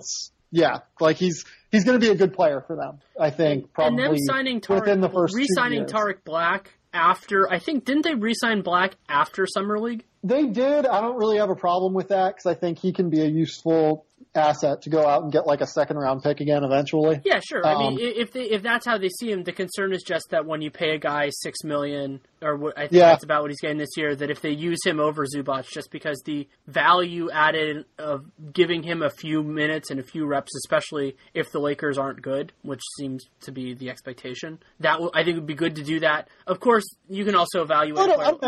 I'd imagine Zubac spends a lot of time in the D-League. Yeah, that's the other way to handle it. And if they do that, that'll be fine. And McCaw might actually play for the Warriors, not only garbage time because the Warriors will have plenty of that, but just their swingman depth is not that strong. They're incredibly top heavy. The guys at the top are the best in the league. But through having minimum contracts and through getting a lot of guys more in the Barbosa range where it was short-term contracts and they signed other places, if he plays well, he could get minutes right away.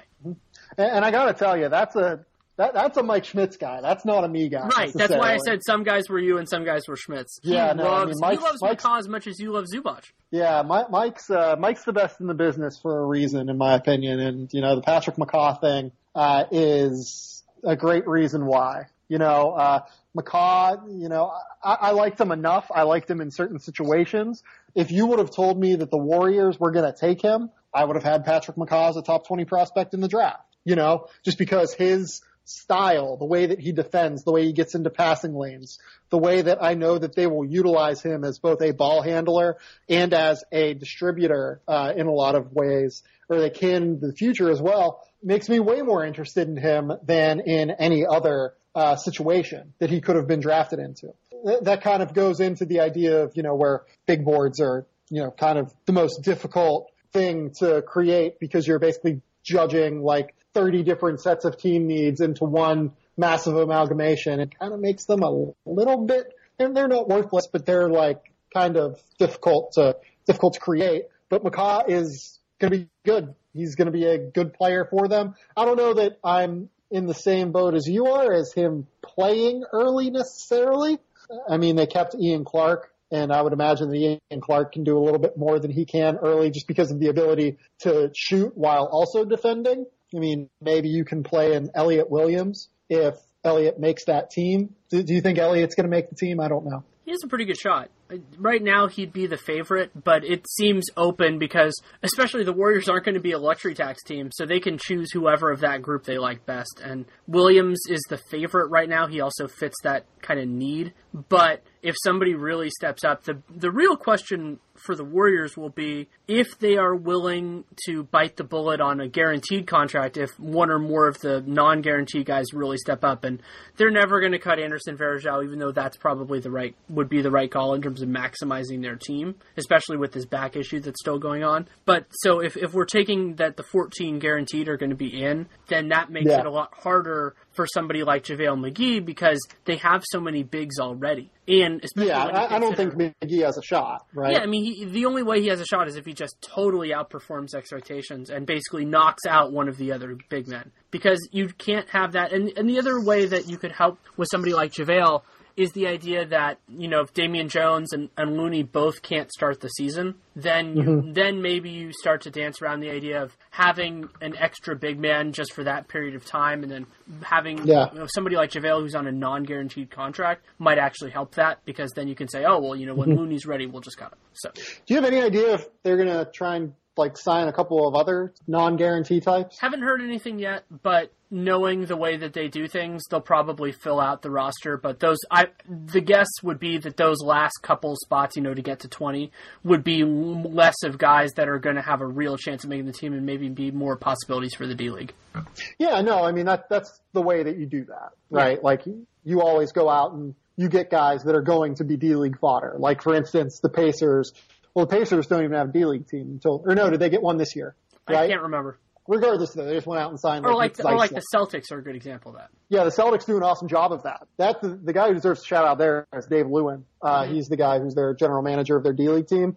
He's tireless scouter in terms of knowing everybody on every D-League team and every college basketball team. He's insane. And they do a really, really good job of understanding how to utilize those last spots on their team to get guys to the D-League, getting guys that are interesting prospects to get down to the D-League. In terms of the Warriors, I mean, if I was an agent, I would be trying to call the Warriors to get my guy there. Like, if I was one of the more interesting undrafted guys, I would have... Like Gary Payton Jr. would have been an amazing fit with the Warriors. Yeah, he would have been. He really would have been. He's going to the Rockets, where I think he also has a really good... Sure. I think he has a good chance there, too. But, that's a perfect example of a guy like a Sheldon McClellan is going to Washington instead of Golden State. Like, to me, I would almost be more interested in Golden State, even though, like, theoretically, Washington, is a worse team. So maybe you think automatically you might be able to make the team. But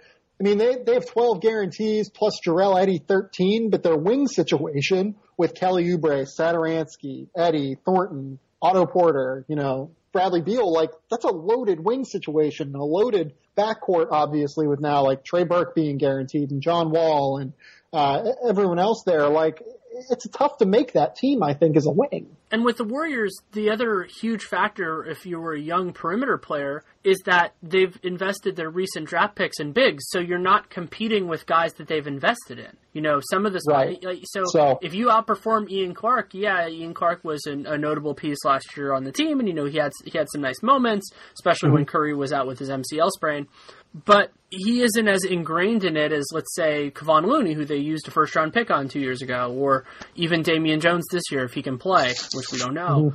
And so that is a very different thing when, like, if I were advising players is, not only look at the depth that your kind of your niche, but think about the investment. And that ties in with, like something like Stauskas. Some teams would consider that of, like, let's say he was still on Sacramento, he was first round pick, something like that. Actually, Sacramento is a good example because that two-guard spot is a little bit more nebulous. They have a Afflalo, they have Ben McLemore, but they just got a guy to kind of start over McLemore, so you don't know how committed they are to him. So that would be a spot I'd be interested in. Actually, what I wanted to get to with Sacramento was going to be my McLemore. Go ahead. By the way, McLemore would be fascinating to me on the Warriors. Like, that's a guy that I think they should look at. He can't dribble. That's a problem. But he's a talent, certainly. Yeah, but, I mean, Golden State has tremendous player development. True. I mean, like, I'm not saying that Ben McLemore could be like this starting caliber player for the Warriors. You know what I mean? Like, Brandon Rush was awesome for the Warriors. Yeah, it's true. And, he has many of the same quirks in his game, we'll call them, as Ben McLemore. Okay, so on the Kings note, among the young Sacramento centers, so we're not going to count Boogie, ignoring contracts, who would you most want to have? Probably Willie, but it's not. Yeah, probably Willie. Yeah, to me, Willie Scal is really close. I will say this, like, around the NBA, Willie's value is not like what it would be for a normal number 6 overall pick. It's just not. He hasn't improved by as much as you think. And also, he came into the league a little bit older because he went 3 years to Kentucky. Is that right? Correct. So I love his defensive potential still. The fact that he could be able to switch competently eventually is good. But his offensive game is so limited, and he doesn't play. We talked about it with Thon Maker of that maximum effort. The best role for Cauley Stein at this point, just to make sure that he's on, is 15 to 20 minutes and just making sure that you're a killer every second you're out there. And yeah. That is, that there's a lot of value in that. But if you bring less energy than that level, you need to have more skill than he has right now. Well, yeah, but Scal's best role right now is getting hugs from his teammates. Yeah, I mean, Scal's rawer, but Scal's. No, I know what you mean. I'm half joking, but he's still so far away. He is so far away, and Papagiannis is Ugh. I remember Yeah, I you and mean, I just how the Warriors are light years ahead. Papagiannis is light years away. You and I talked about, so we recorded on draft night, and I remember you just lambasting that pick, and when I saw him, it all made sense. Because he's talented. Like, there's a reason why somebody could be enamored with him, just because, he moves reasonably well for somebody his size. There's no reason for someone to be enamored with him in the lottery. That's the point I was going to make. Is like, there's a reason to be intrigued, but there's not a reason to be, like, in love with him at that level, especially considering, so right now, knowing what we know now, and of course there's a lot of time for this to change and make us look stupid, like, in Summer League, Peter Cornely, who is not old, I think he's older than Papagiannis, but he's not old, looked substantially He better. is. He's 2 years older. Okay, so that's a meaningful difference. But, like, Cornely, and of course Cornely wasn't going to go in the first round anyway, because there aren't enough GMs that love French centers as much as I do, thankfully. And so... Well, I mean, the problem with Cornely was he had a chance, but he did really poorly in his Eurocamp workout, apparently. And he's, there are a lot of concerns about his frame filling out enough to where he'll actually be able to play 4 or 5 in the NBA. Sure. But the skill set's interesting. Yeah, it is. And he looked good. I mean, all the Nuggets guys look good. Yeah, I mean, sort of disgusting it's a great system there. Hernan Gomez looked really good to me. Just all their guys, that they had that, and to see Juancho come over this early is exciting as well. And there are different opinions on, let's say he's not actually going to be on their roster, right? Yeah, he is. Like, he didn't or anything. He did. He's over. He's going to be on rookie scale this year. Interesting. Okay. Well, and they cleared a spot by trading Joffrey Laverne, so that's probably right. of it as well, which was also fascinating because we'll see how those picks turn out. They could be all right, more like two fringy mid seconds. But yeah, I mean, Denver has a lot of those more high upside players, and I think that's a good lead in just in terms of one way of thinking about it that you and I talk about a lot on various avenues is just the idea of surplus value. So Joffrey Laverne, talented player, even though his role in the defensive collapse of France was certainly notable for the limited time he was on the floor in the Olympics. But he is 1 year away from being, in all likelihood, properly paid. And so the surplus value, especially in some ways for a team like Oklahoma City, who has plenty of quality interior talent, is not really there. And so the way that you're hoping that he brings value, I mean, first of all, he's a capable player, which is nice to have. And, having a fifth big man, which is probably what he is, maybe a fourth guy who can actually play basketball is good. But he's a fourth big, yeah. That's what I think he is. And so that's there. The other thing that you're rolling the dice on is that he'll be kind of taken below market because he is, not a high-end player. If we're talking about him as a fourth big man at this point, and the restricted market can be really rough on those types of players. But that is a really strange bet to make. I'm sorry. What is the bet that you're making? Well, there? to give up 2 second-round picks. Basically, the idea of, even though it's not about the assets necessarily, it's just the idea that he could be underpaid on his next contract, but it's only 1 year away. And so the odds that you're really getting something from him, if in Oklahoma City's situation, seem pretty low. Yeah, no, that trade didn't make sense for me at all for Oklahoma City. If you look at Laverne's numbers, they're interesting in that, like the counting numbers are fine. But if you look at all the underlying stuff, like the Nuggets were worse at basically every avenue of basketball with him on the floor last year. And substantially worse. And you really hope that doesn't last in terms of a player's value. I don't know what Oklahoma City does with him, I guess. Who do you play him with on Oklahoma City? And why wouldn't you just play Sabonis over him? You have Cantor, you have Ilyasova, you have Steven Adams.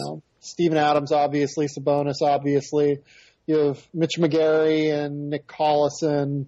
I would almost venture that they kind of consider McGary like a sunk cost at this stage. Yeah, that's certainly a possibility. I don't know. That's a weird team dynamic to me. Maybe they're planning on trading Ilyasova at some point in the next 6 months. Well, and people had speculated they were going to trade Cantor, but that never made sense. I mean, first of all, they like him and they just paid him a ton of money, but his value, he's good. Yeah, it's a strange spot, especially to be betting on bigs when Russell Westbrook is a good penetrator, and the more kind of size you have that isn't great shooting, the more it hurts his ability to drive. Yeah. I mean, it feels like they're betting on guys that they think they can develop to shoot as opposed to guys that can shoot. You know, like Cantor has kind of made that leap to being like a solid corner 3-point shooter. Yeah, he just can't defend. Right. Sabonis has potential to shoot. Laverne can kind of shoot a little bit. Like, it's not a disaster if he's taking jump shots. You know, Ilyasova is obviously a tremendous jump shooter. Steven Adams will be his pick and roll partner, obviously. So, like, it's a weird dynamic where it feels like they're developing guys to take the next step forward with Russ instead of going all in with this Hall of Fame talent. There also, another issue with it is they're guys that don't have particularly high ceilings. Like, some of them have higher floors. Yeah. Adams, to me, is the only guy that really has a high ceiling, and he's totally different from the other ones. He's the anomaly. And that gives you some flexibility in terms of everything else, but... Oladipo, though, they bet on Oladipo. I think he could, like, become like a 20-point-a-game scorer. Yeah, I mean, but he's not going to have the ball in his hands that much if they have Russ. Yeah, that's right. And Oladipo is another surplus value player because what you gained with him is you have match rights and a lower cap hold, but it's going to be hard for them to use that cap space unless they're willing to pay the luxury tax because Steven Adams is going to get a huge raise off his cap hold, and he's, you know, a piece of that core. And the Russ situation is terrifying because while, you know, the hope is that he'll be there forever, of course, just like with any talented player.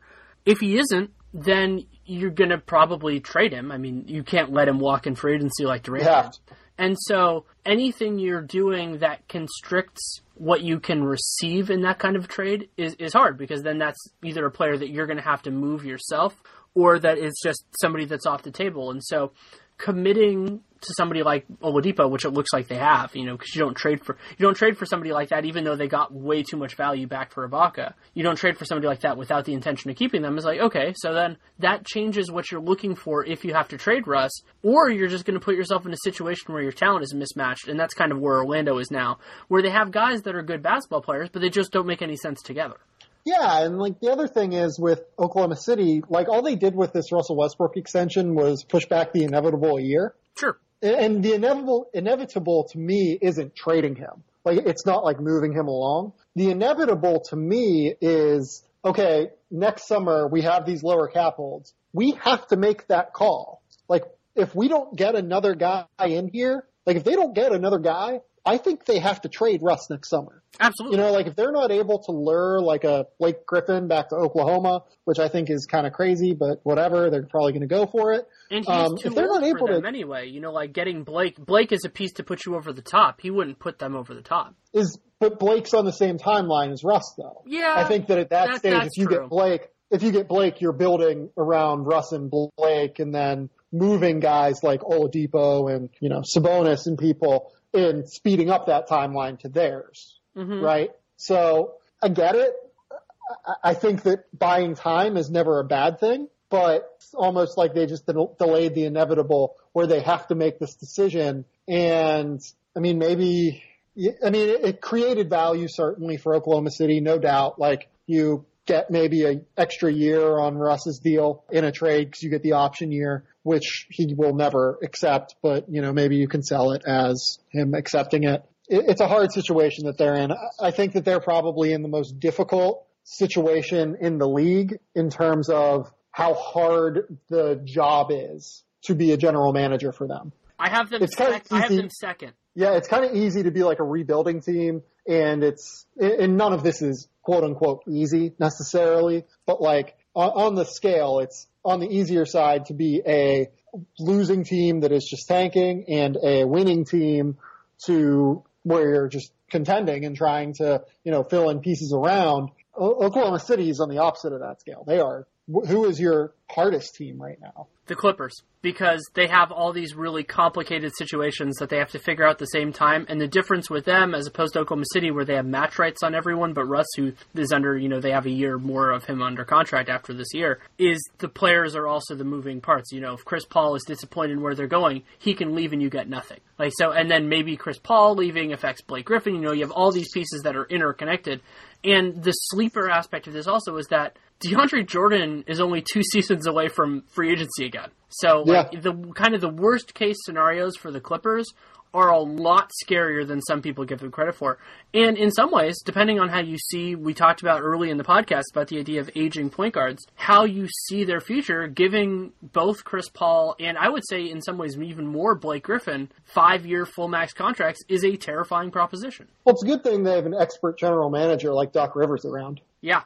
Great. It's such a challenge, and it is. They genuinely need to, if these guys leave, they genuinely need to hire someone, I think. Well, if they leave, I think they're going to be hiring a new team president and a new coach. I'm guessing Doc's not going to want to sit through a rebuild. I mean, he's done that before. He did it. I believe he did it in Orlando. I don't think he enjoyed it. And in Boston. And in Boston, yeah. And he didn't like it in Boston either. And so, he's done enough. The only regret there would be that he didn't give his son a longer contract. But the Clippers, but at the same time, that is a reasonable possibility is that kind of the wheels fall off the train. Though I think there's a very good case that they're going to be the second best team in the West. Though there are a couple of teams that you can make that argument.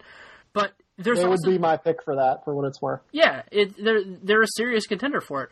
But if the wheels fall off possibility is there. But then also, the best case scenario leads to this really weird future where you're really committed to this team that's running headlong into their mid-30s and every year will be worse than the year before. And, unless they are super amazing this year, they're probably not going to make the NBA Finals. They have a reasonable good shot at making the Western Conference Finals. And if that's how Ballmer defines success, sure, by all means.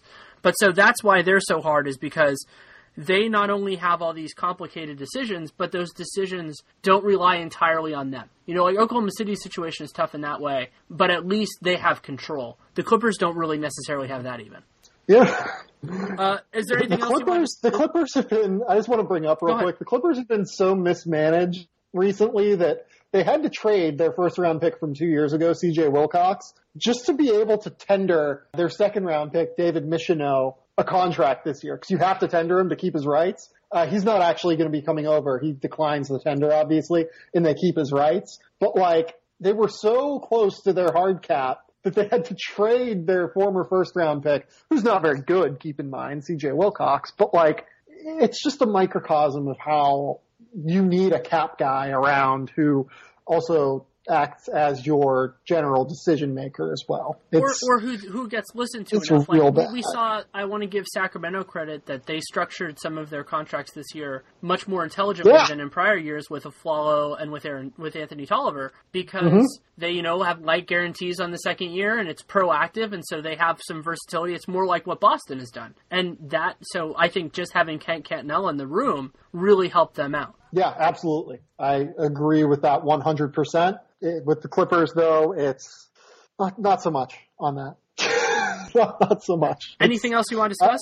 No, I think that's about it. I'm just living the dream out here in Los Angeles. Absolutely. Well, thanks again for coming on, and hope to talk to you soon. Yeah. Thanks again to Sam Vecenie for taking the time. You can follow him on Twitter at Sam_Vecenie. That's SAM_VECENIE. And he is a writer for hire at the moment, so you should definitely hire him if you have that capacity. He's incredibly talented, and I love talking with him. It's an absolute pleasure. And it is good to talk a little bit about these upcoming draft guys, because for people like me, they start to get lost in the shuffle pretty soon as the NBA really starts to kick up. So it was great to have that conversation now, and hopefully it can be a resource for people for the next couple of months until things start to change when the college season really gets underway.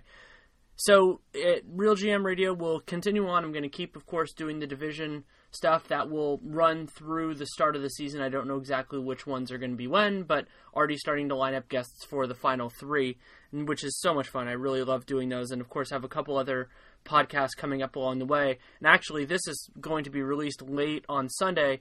I will be recording the next podcast on Tuesday, but I might hold that till Wednesday, just depending on what it is. So enjoy this while it comes, and there will be another one quickly down the pike, and that's the way it'll go sometimes.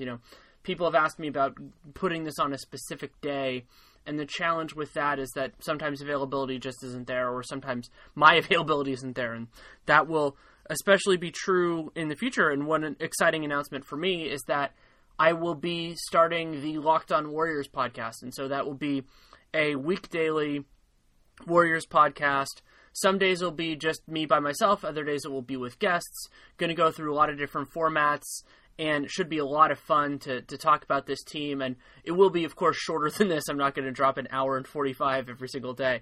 It'll be more in the 20 to 45 minute range. So hopefully a morning commute for those of you who are into that, and afternoon for others, or whatever you want to do. So that will be starting within this week. The specific timing is not yet out, and it'll probably take a little bit to get on iTunes, but it will, of course, be there eventually. And I'm thrilled to be a part of the Locked On podcast network for that. And I also want to say that I'm thrilled with Real Jam Radio that it is in the CLNS radio network, and it's been a great experience to be with them. And it's a wonderful organization, and I was able to do Celtic Stuff Live, which is another CLNS radio podcast, which was a kind of a companion to the piece I wrote about my pathway as a sports writer. So you can listen to that on the CLNS radio app, just like you can listen to this podcast on it as well. Also, of course, want to thank Blue Apron. They are a great sponsor, and I've really loved having their product, and I think you'll love it too. You go to blueapron.com/realgm, get 3 meals for free plus free shipping. And other stuff, the sporting news is going strong. I wrote a piece on Chris Bosh. It looks more positive, like he will be coming back. But I wrote a piece about how it would happen if they ended up having to use the injury exclusion on him. And so that is at the sporting news. And I have a big series of pieces that are coming there as soon as I finish a couple of little cogs in the whole machine. Have a lot of work that is coming out soon. CBA Encyclopedia is going to be coming back strong as well in the very near future. I took a couple weeks on a lighter load, and now it's really going to start going again. So thank you so much to everyone who listens. Feedback, as always, you can send it to Danny Leroux, DANNYLEROUX, or DannyLarouxMBA@gmail.com. First one was Twitter handle. DannyLarouxGmail.com is obviously an email address. I read everything. I respond to as much as I can, but the promise is to read it, so I do that. And I really do take everything into account. I really do appreciate it. So the other thing you can do with this podcast or anything else is download every episode, ideally rate and review it. Really does help. And word of mouth is important as well. And word of mouth, both through physical word of mouth and through the internet, of course, all of those things. If you have like-minded people who you think would enjoy this podcast or any others, it really does help, because there are people who we can't reach, and that is always just the nature of the business. So if you can do that, it is much appreciated. Thank you so much for listening. Take care, and make it a great day.